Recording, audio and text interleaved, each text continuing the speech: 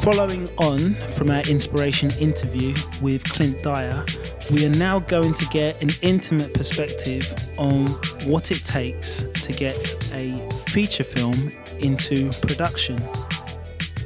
This is Clint Dyer, and we are talking about Sus, 2010.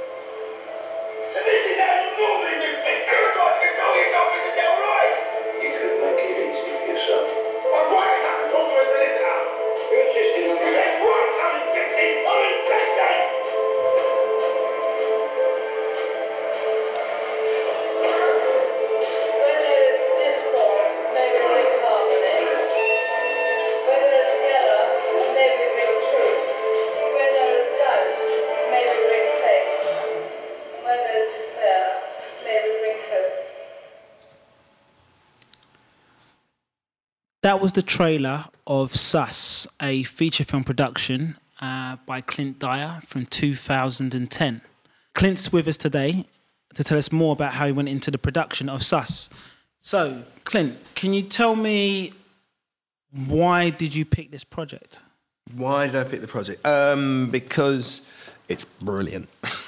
Because I managed to, kind of still going back to Philip Headley, actually, the first time I did Sus, I did it at Theatre Royal Stratford East.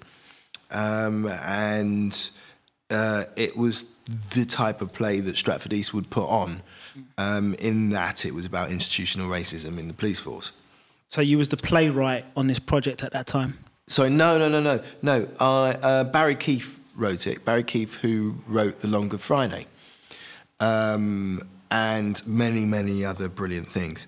And Philip put it on in and around the time of the Lawrence trial. Stephen Lawrence. Yeah. As a way of reminding everybody how the police behave and the institutional racism within the police force. So it was always a incredibly powerful and a potent reminder of the Britain that we live in. So then I was asked to do it again by Bolahan Obisison, brilliant director. It was his first gig at the Young Vic, and when he asked me to do it, I'm not even sure I'd accepted it yet.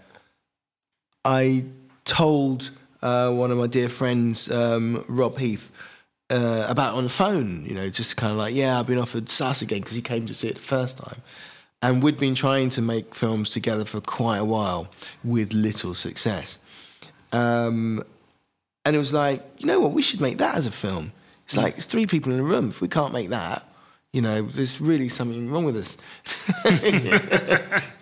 We've got the know-how, we've got the people, we know. I'd started making shorts, so I kind of had a team that I could employ. And he knew the piece, and I was like, yeah, sod it. I know Barry, so I could call Barry up and go, Barry, what do you think? Will you give us the rights, and we'll just try and produce it and make it happen ourselves. And that's what we did. So I ended up doing the production. I ended up ringing Bolahan back and saying, yes, I'm going to do the production, and I'm going to make a film of it. And so I did. So I did both, and so what happened, which was even more fantastic, was the play was such a success because we only had a 2-week run originally at the Young Vic, and the play was such a success that they brought it back. That Dawn Walton brought it back a year later in her theatre company called Eclipse, and about 3 weeks after finishing the play. we then started filming the film. Wow. So Quick turnaround. It was a real. It was quite incredible because it just all came together. Did you know it was going to be that quick that you had to move knew on it? nothing. I tell you, one of the most thrilling things about how it all proceeded was that we literally just put a date in the diary. Okay. We didn't have all the components at all to make the film, but we just put a date in the diary and went around saying we're making it then. How many of you put a date in a diary? So the DP, the director, myself. I think we'd asked Rafe and we'd asked Rafe Spall. and we'd asked Ralph Brown, and they could all do it in this window, and it was like, right, we're doing it then. So before we had the money, that's the window. So that's when we got to do it. 4 crew, 4 actors. Exactly. And we've got all the main components. This is it. That's when we can do it. So that's what we did, and so you kind of galvanise everybody in a kind of different way, because everybody. It was more a case that people didn't want to miss out on something, as opposed to being asked to do something that was about whether they could do it. The question was, do you want to miss out because it's happening? And we managed to raise quite a bit of money for it. And we shot it, and we managed to get distribution the next year. And so what was wonderful was that the play was running concurrently with the film. And so obviously they were able to supply support for each other. That sounds very similar to the story about how Fences, when I think it was a show with Denzel Washington. Yeah, you can't really compare anything I do to Denzel Washington. But the thing is, Fences was a play. Fences, we should be doing it though. Fences was a play before it went into becoming a feature film, wasn't it? And Absolutely, but it's August Wilson, and it was huge, a huge hit. And he's arguably their biggest black playwright. And in fact, I did Ma Rainey's Black Bottom at the National, which was written by August Wilson. Excellent. And so I've felt the power of August Wilson's work, both on the stage and off it. Amazing. And so it's hard to compare with Denzel and Fences and August Wilson. But coming back, I'm just comparing in terms of this was a play that turned into a feature film. It's almost concurrent happened. But coming back to Sus, 2010 was when it got released. And looking at the trailer, it's in an era where Saw had come out in 2004, which is like a famous one-room short film that got turned into a feature film, very intense. And even looking at the performances that we're seeing and the level of intensity, it does remind me of a film that came out in 1993, In the Name of a Father, which is another story about injustice, featuring Daniel Day-Lewis as an actor. So what I'd like to ask you is, making the film Sus, are you in the moment or in the mood of, we're going to try and make something with this kind of guidance or template of how to make it before, or are you trying to go for something absolutely brand new? Like, what rules are you following when you make this? I think the desire with something like Sus was so propelled by the political standpoint of the film that subsequently, we come to, when we were trying to sell the film, etc., we kind of realised, actually, it's like a black horror movie. When we were in America, we played at BAM, and, What's BAM? Brooklyn, it's one of the biggest spaces in Brooklyn. It's an amazing venue in Brooklyn. And there was a festival that we were invited to that meant we played there. And I can't remember if it was how we sold it or whether someone said it. But Brooklyn Academy of Music. There you go. And it's like it's a black horror movie. So it's interesting. You just said it was reminiscent of Saw, but it being what it was, there was a different driving force behind it. For me personally, anyway, because I felt like I was on a bit of a mission. It didn't feel as though it was just about my own trajectory, which I think has been marked by the fact that I haven't made another one. And I don't know, maybe the other things I've been trying to make are bigger, etc., etc. I don't know who I'm doing down when I say that, the industry or myself. But I do think that it was easier for me to find the energy to convince people to get on board because it meant something. And you're saying you're the actor and producer of this project. What I would like to know is, or I think what the audience would like to know, or the listeners, is who are the key people that you needed locked in and on board with your project for you to say, I'm doing this and this is the priority now.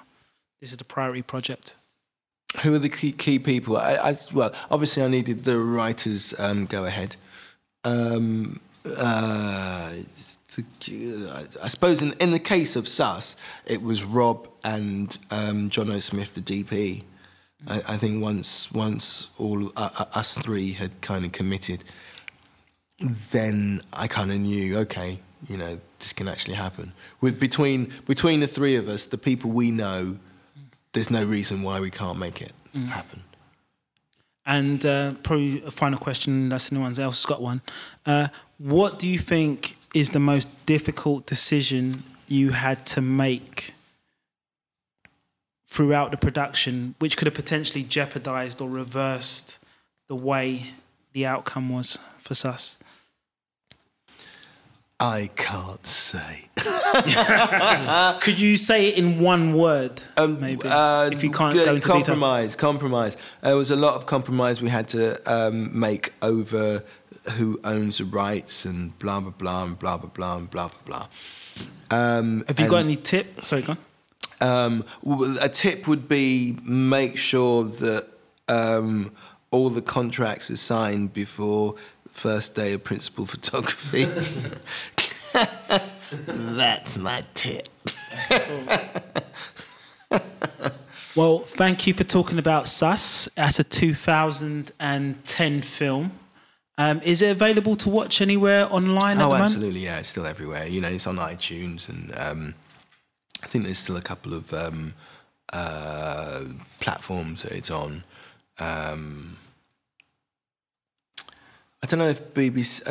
BBC? Yeah, it was on BBC iPlayer and all that. I don't know how long they had it for. I can't remember how long they had it for, whether it's still something that they can... Actually, I do think you can still see Sus on BBC iPlayer. BBC Two, particularly on BBC Two. Otherwise, call us and we'll give you Clint Dyer's number and he'll sell you a DVD. Oh, no, it's saying it's not currently available, actually, there. Well, it was last screened in 2014, but it's possible they might revisit it again. Yeah. Akosh, you'll have to kind of get onto this. So thank you for talking to us about Sus and introducing the audience to your role and position and what you had to go through. Appreciate that. Thank you, Clint Dyer. Thank you. Cheers. Thank you. You were listening to Geek Sweat. These are our end credits, so we invite you to subscribe as well. Geek Sweat is available on Castbox FM, iTunes and Stitcher. Download either app to listen to us. If you want to support the podcast by generating an interview question, being a guest or simply becoming a sponsor, please email film@instigateonline.com. We will have more in store. Feel free to rate and review us inside your podcast platform. If you don't have time to do so, tell a friend and we will be just as grateful. You can also find us online via Twitter, Instagram and Facebook under the hashtag GEEKSWEAT. That's hashtag GeekSweat. This podcast thrives on listeners, so thank you for sharing your ears to show you we care. We watch films to save you hassle.